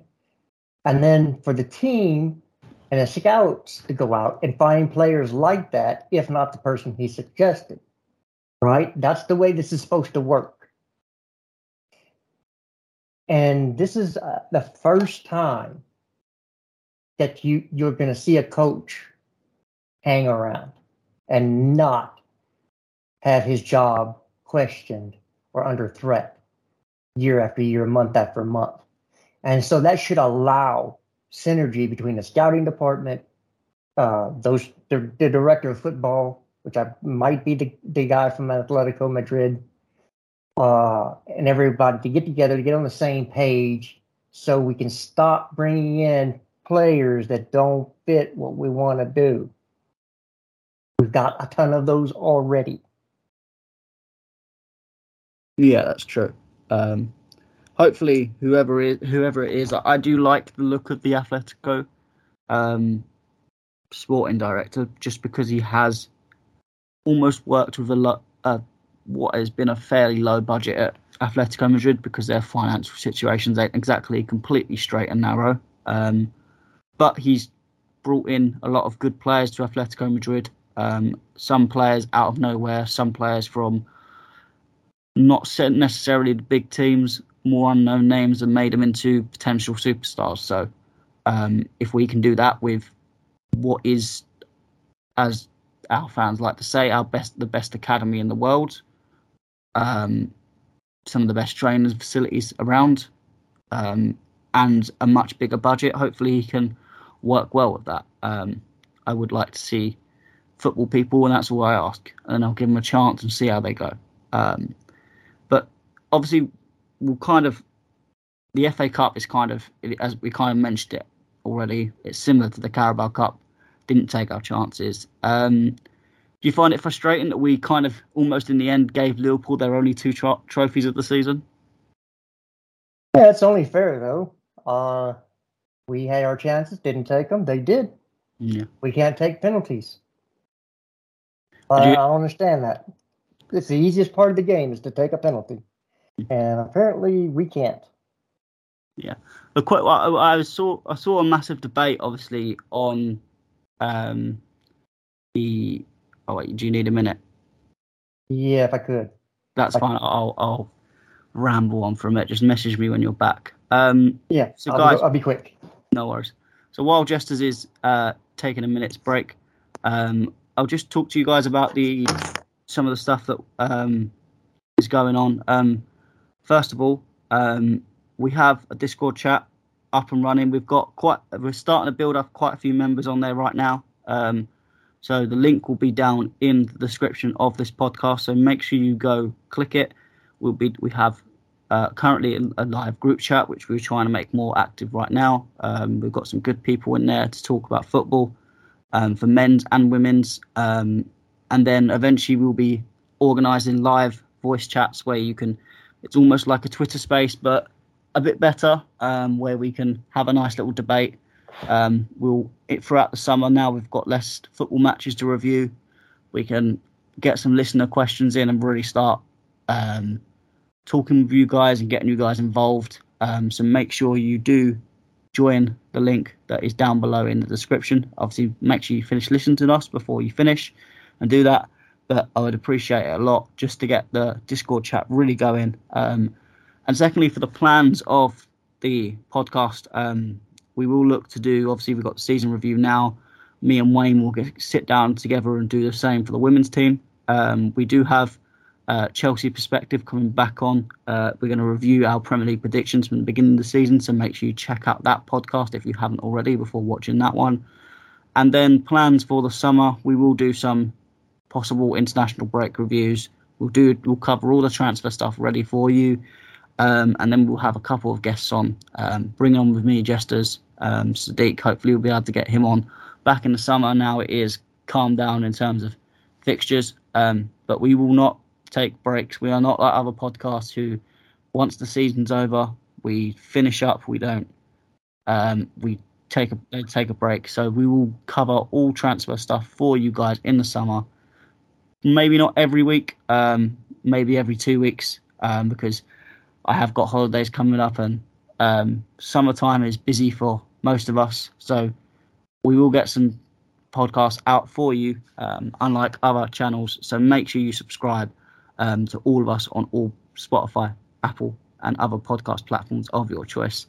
Jesters, obviously now you're back. There was a massive debate going on the timeline.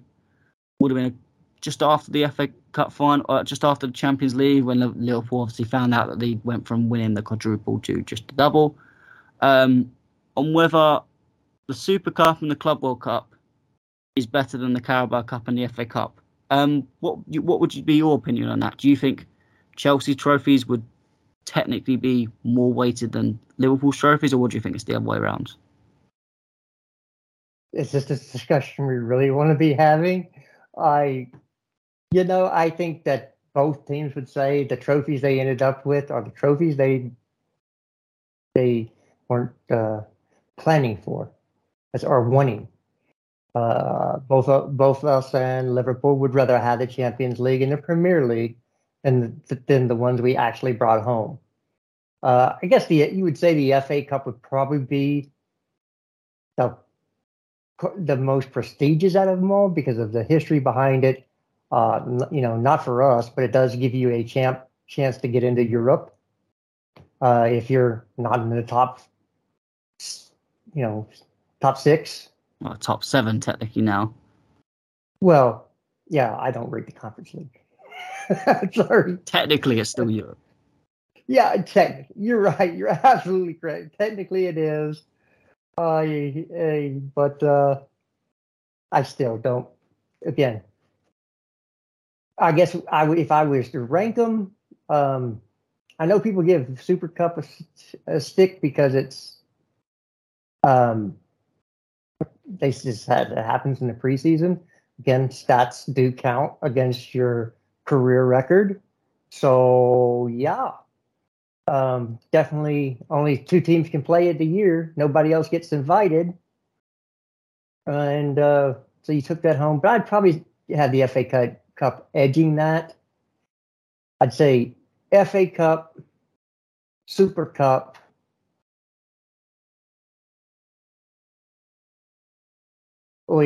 Club World Cup, and Carabao Cup.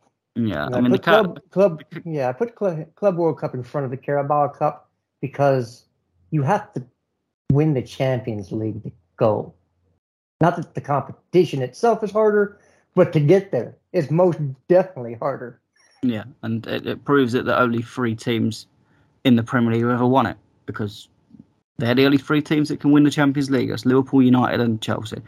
I mean, it's funny that Liverpool fans, when we win it, it's suddenly a tin pot trophy. But when they win it, it's the best thing that's sliced bread.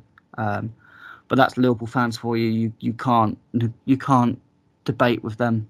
They're just their own special people, I guess. But it was kind of a thing. Obviously, I have a few Liverpool fans that have been listening to the podcast recently, so I thought it would trigger them a little bit. But in the end, I could probably agree with you. It probably evens itself out that we both won 2 trophies, and that's all that matters. But it is quite funny that Liverpool went from, we're going to win the quadruple, to I just won a couple of domestic cups, which is quite funny in the end. The 2 big competitions that mattered, they bottled it in the final stage. So there you go. Obviously, finishing up before we finish is kind of the overall awards ceremony for certain players. Obviously, I don't really agree with the current ones that were given. So that's why we will kind of discuss it between ourselves of who deserves to get it. So we've got 3 awards. So we've got the Player of the Season, the Young Player of the Season, and we're gonna add the Flop of the Season, which I think will just be interesting to rant about a couple of players this season. So we'll start with the Player of the Year. I mean, Jesters, who for you do you think deserves to be Player of the Year this season? Thiago Silva. I'm glad we're both in agreement of that. I still think it's criminal that he didn't get it, but it is what it is. What would be your reasonings behind it, and would there be anyone else that you would consider as another nomination potentially? I'd say Antonio Rudiger. He was never, because he was also stalwart in that defense, and it's pretty amazing. I know everyone wants me to, everybody says Mason Mount, Mason Mount, Mason Mount. But we've been talking all year about how average our attack was. And we always keep talking about how Mason Mount turns up for a goal and assist and then goes missing again. So for me, consistency is a big thing. And that's why I'm picking defenders. I can't go Mendy for the mistakes he made that cost us, that goalkeepers cannot make. Right? That's, if you have very little minimal touches, one of them cannot be to a opposing player. So I'm sorry, I can't, because Mendy's end of the year was kind of bad. But it's telling that we're giving it to defenders. Would you say Kovacic deserves a shout? Obviously, I know he had a few injuries, so that kind of put him out of it a little bit. But would you say Kovacic has a decent shout? No. And I am not the biggest fan of Mateo Kovacic. I just had it out with people on on Lewis's stream, because he had a goal contribution every 308 minutes, I believe, this year. Sorry. You got to give me something more. And since he's been here, he's averaging a goal contribution every over 700 minutes of footy. And I'm supposed to give this guy Player of the Year?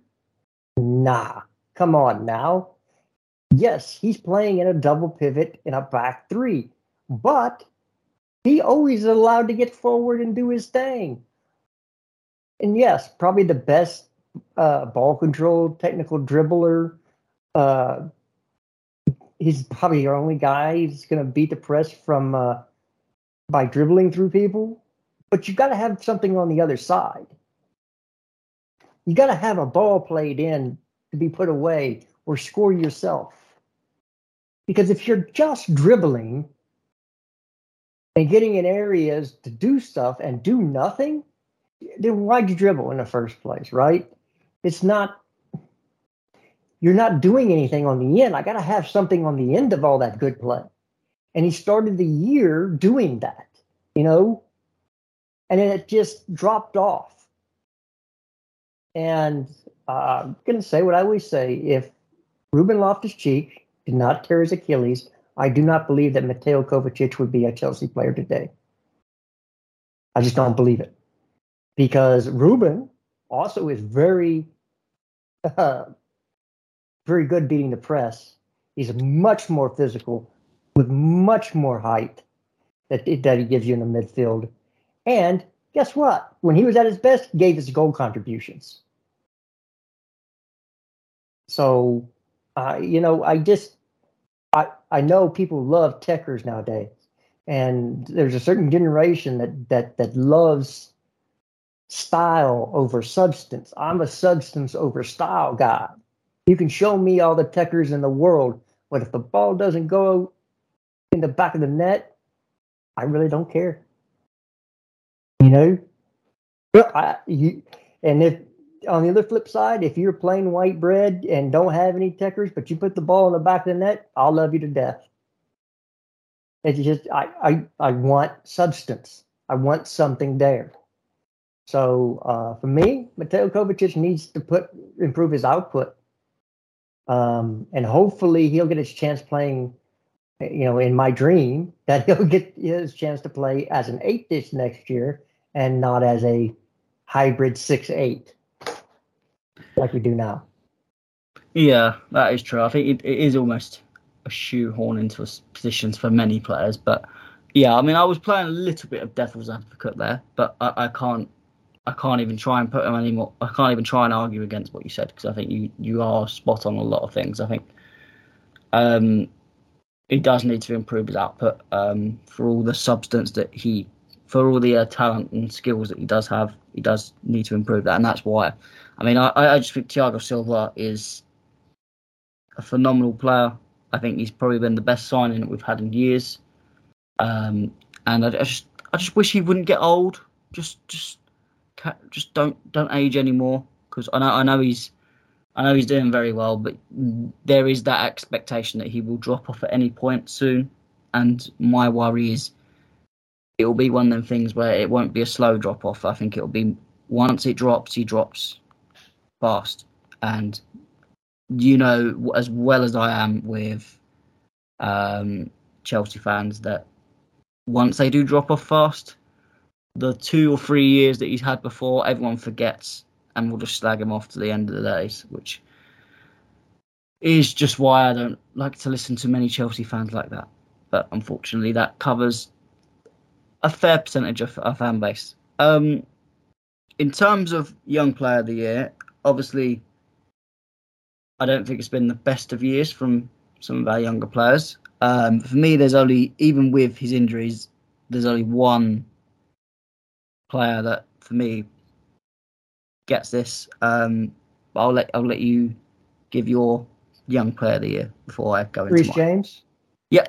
There's not another one. There's not another one. I'm sorry. Yeah, I'm just looking. I'm like, nope, I can't think of it. I mean, I suppose, obviously, again, he hasn't been consistent all season, but I will give props to Trevor Chalobah, because he has had good moments in the season. But obviously, he just has made certain mistakes that would put him out of that. But I would say he's unfortunately, second, which is... Yeah, probably not enough game time. I'd probably put Mount second if you're going to classify him as a young player.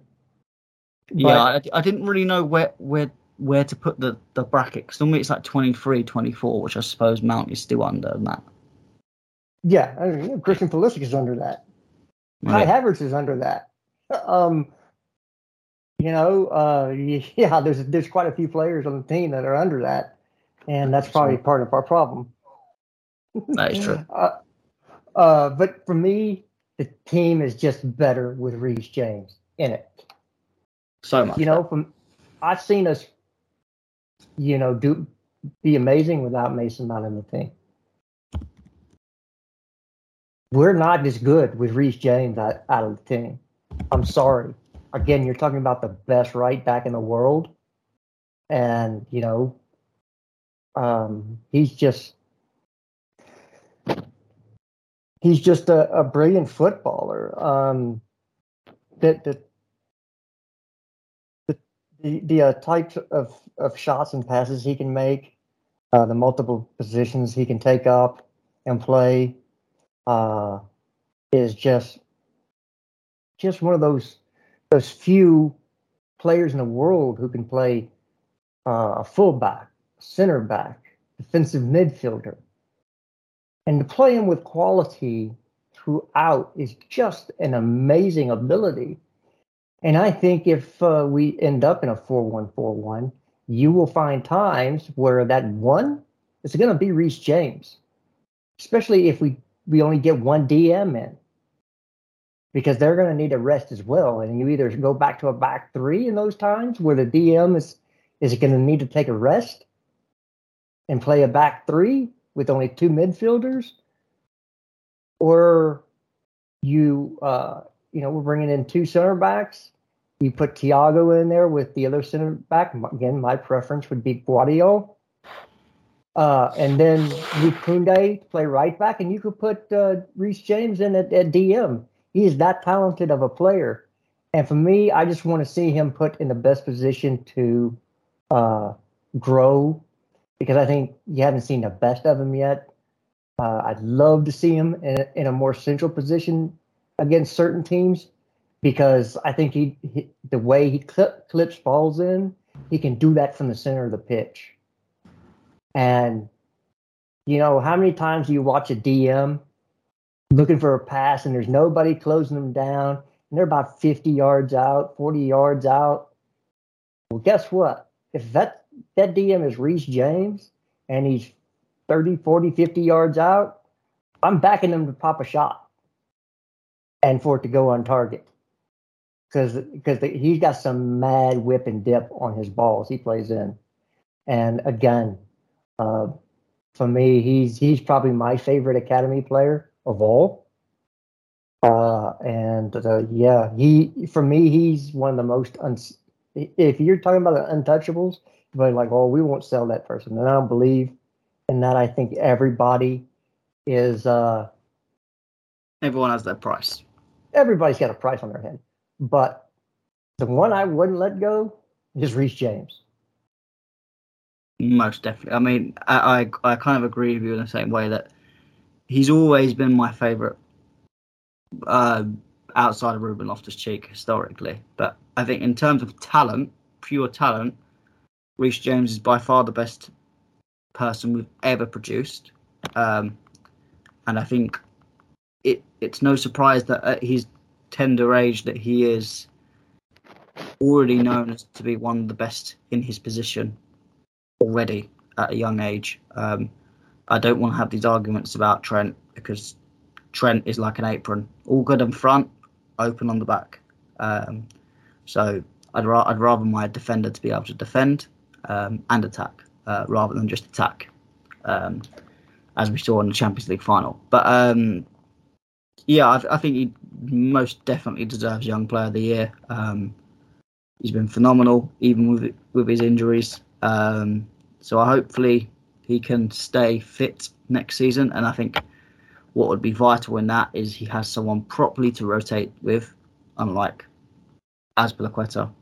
So then he can play games at the highest level without picking up any injuries. But it is what it is. Hopefully Chelsea get that sorted in the summer. I don't know whether they will, because there's other priorities, but we'll see. The final award, which I think there's a lot of players we could put in this position, that shows kind of how our season went. It's Flop of the Year. Now, for me, there's only one person because of how he's acted this season. I imagine Jester's maybe feeling the same, although there is plenty of options you could pick, so I wouldn't be surprised with many. But Jesters, who would be your Flop of the Year? Romelu Lukaku. I like it. Who are both literally on a full house. Yeah. Obviously, I know I had a lot of people talking to me about this, about how Saul Niguez has been a complete flop. But I feel with Saul, at least, like, he had a really dodgy start. But I don't think he's actually been terrible from about December onwards. There's been games where he's not been great. You always feel like he's trying. It's just he's not the right fit. Would you agree with that? Yeah, possibly so. And look, he wasn't 100 million pounds. Everybody goes, well, you can't play. That's just what the player costs. You can't hold him to that standard. Yes, you can. Yes, you can, especially when you open your gob and you say you're a top 5 striker in the world. Put yourself up to with Benzema and Lewandowski and the rest. Oh, come on, man. You can't do that and go in there and do what you did, especially when you were the cause for consternation for the coach, when you did something off the field that the whole team had to deal with. So that makes it dumb. That just adds to the crap year that you had, and then it's continued. Now it's, I only want to go to Inter. I don't want to go to any place else. Well, if we want to try to move you out, you need to open up your range of options. Inter can't be your sole place you want to go, because guess what? If it's Inter, most likely you're going to be sitting on our bench next year. When you're in your twilight of your most productive years, you need to find someplace to go, bro, and it ain't here. Whether it's Bayern Munich, whether it's Barcelona, whether, he said no to Tottenham. So, dude, I don't know what to tell you. I hope Inter Milan and Chelsea can find a way to do it and get him gone.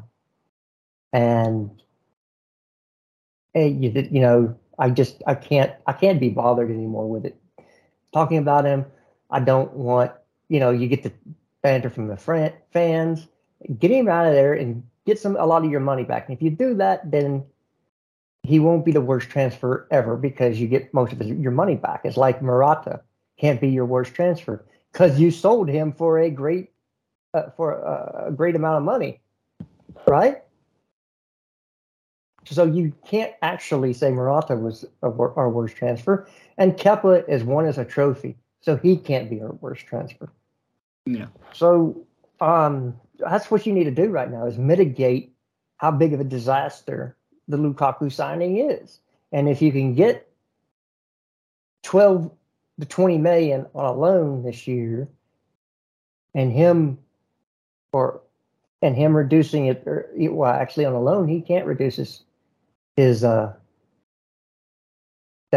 salary. He can't, because it's based on the contract as it existed. If they can find a way to get him in, great. I don't want him around anymore. Yeah.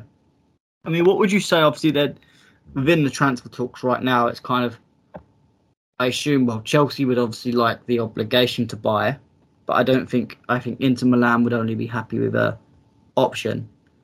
Would you be a little bit apprehensive just putting an option, bearing in mind, obviously, Inter's financial situation may not even be good in 2 years' time to do it, and then the also fact that should he go on loan for 2 years, how old would be? 31, 32? Yep. Would that be a bit of a terrible situation? Should he come back after that loan and almost be in a situation where his transfer value is again dropped again, so we can't get as much money out of him? Would you want it to be an obligation, or would you just be happy to do an option? No, obligation. Has to be an obligation. He cannot come back to this football club ever again. It's done. He's got to go. Claude would have some nice words for him if he was still with us. It's time to go. Well, it's time to go, man. You don't want to be here. We don't want you in here anymore. You've cost us a lot of money, and cost us a lot of consternation, and possibly messed with the chemistry of the squad. Definitely messed with Kai Havertz's chemistry and growth. So he's got to go and never come back. So it's got to be an obligation. End of. Because again, what if he goes out on loan, he tears up a knee? Exactly. That's the worry. And the problem is with Italian clubs, you as we've seen with Bakayoko, they'll even if you have a option where you say after a certain amount of appearances you have to buy, they'll just play him up to the point where it's just before the appearance number, and then they'll just stop playing him because they don't want to pay for him. I think all Italian clubs are a bit stingy like that. But when Inter have obviously got their problems, I think you have to say it's an obligation, even if we have to pull it at a lower fee. I mean, I think the good thing with it being Bowley in charge and not Abramovich is it's not their 100 million that they lost. So I think Bowley would be much more happy to not make a loss, but happy to take less, because at the end of the day, for him, it's 50 million. It's 50 to 70 million pounds coming in, not 50 million loss. For the club books, it might be, but if I'm honest with the club, with the whole sanctions things, I don't get how they're going to do. I don't know how they're really going to work around FFP anyway, because I think our books are so messed up. So I don't think UEFA will be paying too much attention to our FFP for this season anyway. Which I think we were in the green anyway, because of all the players we sold, so we should be all right. But remember, we sold the players to cover the 100 mil. Yeah, we just need him gone. I'm done. I mean, there's plenty of other players that have been poor and could have easily taken this list on any other year. Marcos Alonso, I mean, Sal could have been on it.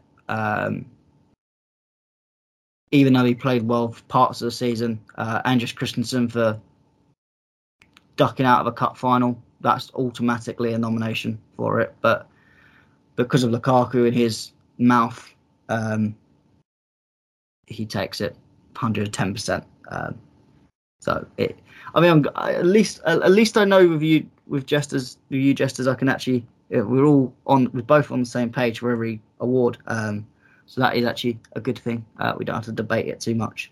So guys, let us know what you think of our options. I know you love to slag off us. So but if you do have your differences, if you do have a different player that you think and why, make sure you let us know in the Discord chat, or let us know over Twitter or wherever you want to contact us. We're happy to hear it, as long as you're not too abusive. I'm sure you guys aren't by now. And let us know, who you think is player of the year, young player of the year, or flop of the year. Just I think that kind of finishes up the season review. Just under 2 hours this time. I remember last time it was nearly 2.5 hours. So we've cut it down just a little bit. Is there anything you wanted to put before we finished up? Not really. Just looking forward to starting anew. It's really is a new start for Chelsea. Every new season is, but this year it's a new season under new ownership, a new way of doing things. So let's be a new Chelsea and not be Charity FC, not play down to the level of our opponents, and please, for the love of all that's holy, finish our dinner, please. That's all I got.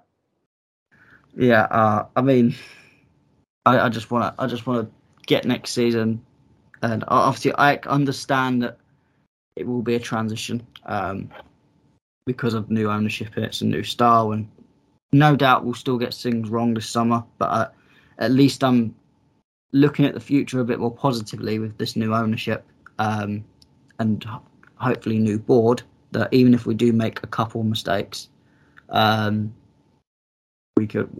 we can resurrect them in the following seasons. I just want to be competitive. That's why I ask. But winning 2 trophies this season, I suppose that is a sign of competitiveness. Being in 2 finals, you can't really complain too much. So that is the end to what is another wonderful podcast. As I said before, make sure you give us a like and a rating on any of your platform choices that you are listening to us on, Apple, Spotify, any of the others. And make sure you continue watching us throughout the summer. As I said, we will be at least semi-active. Even when I'm away, I'll hopefully get jesters to set up a few pods, depending on what the transfer rumours are. We'll get some transfer pods out for you, and we'll get some other more creative pods. Anything you want us, any subjects that you want us to cover, any specific types of podcasts, any niche ideas that you want us to do, we can have a go. Just let us know in the Discord chat of any subjects that you want us to cover, and we'll try and cover them to the best of our ability. Jesters, thank you for coming on once again. I hope you're doing well for the rest of the weekend. Oh, thank you for having me as always, and maybe save your liver today and lay off of it. Yes, well, Lay off the I have work libations. tomorrow, so I can't drink anymore. I'm finally done for the weekend, but I think my liver's taken enough of a kicking. All right, my man. Right, so guys, I hope you all have a good weekend and a good week when you're listening to this. This is Matt. This is Jesters signing out for the last time this season.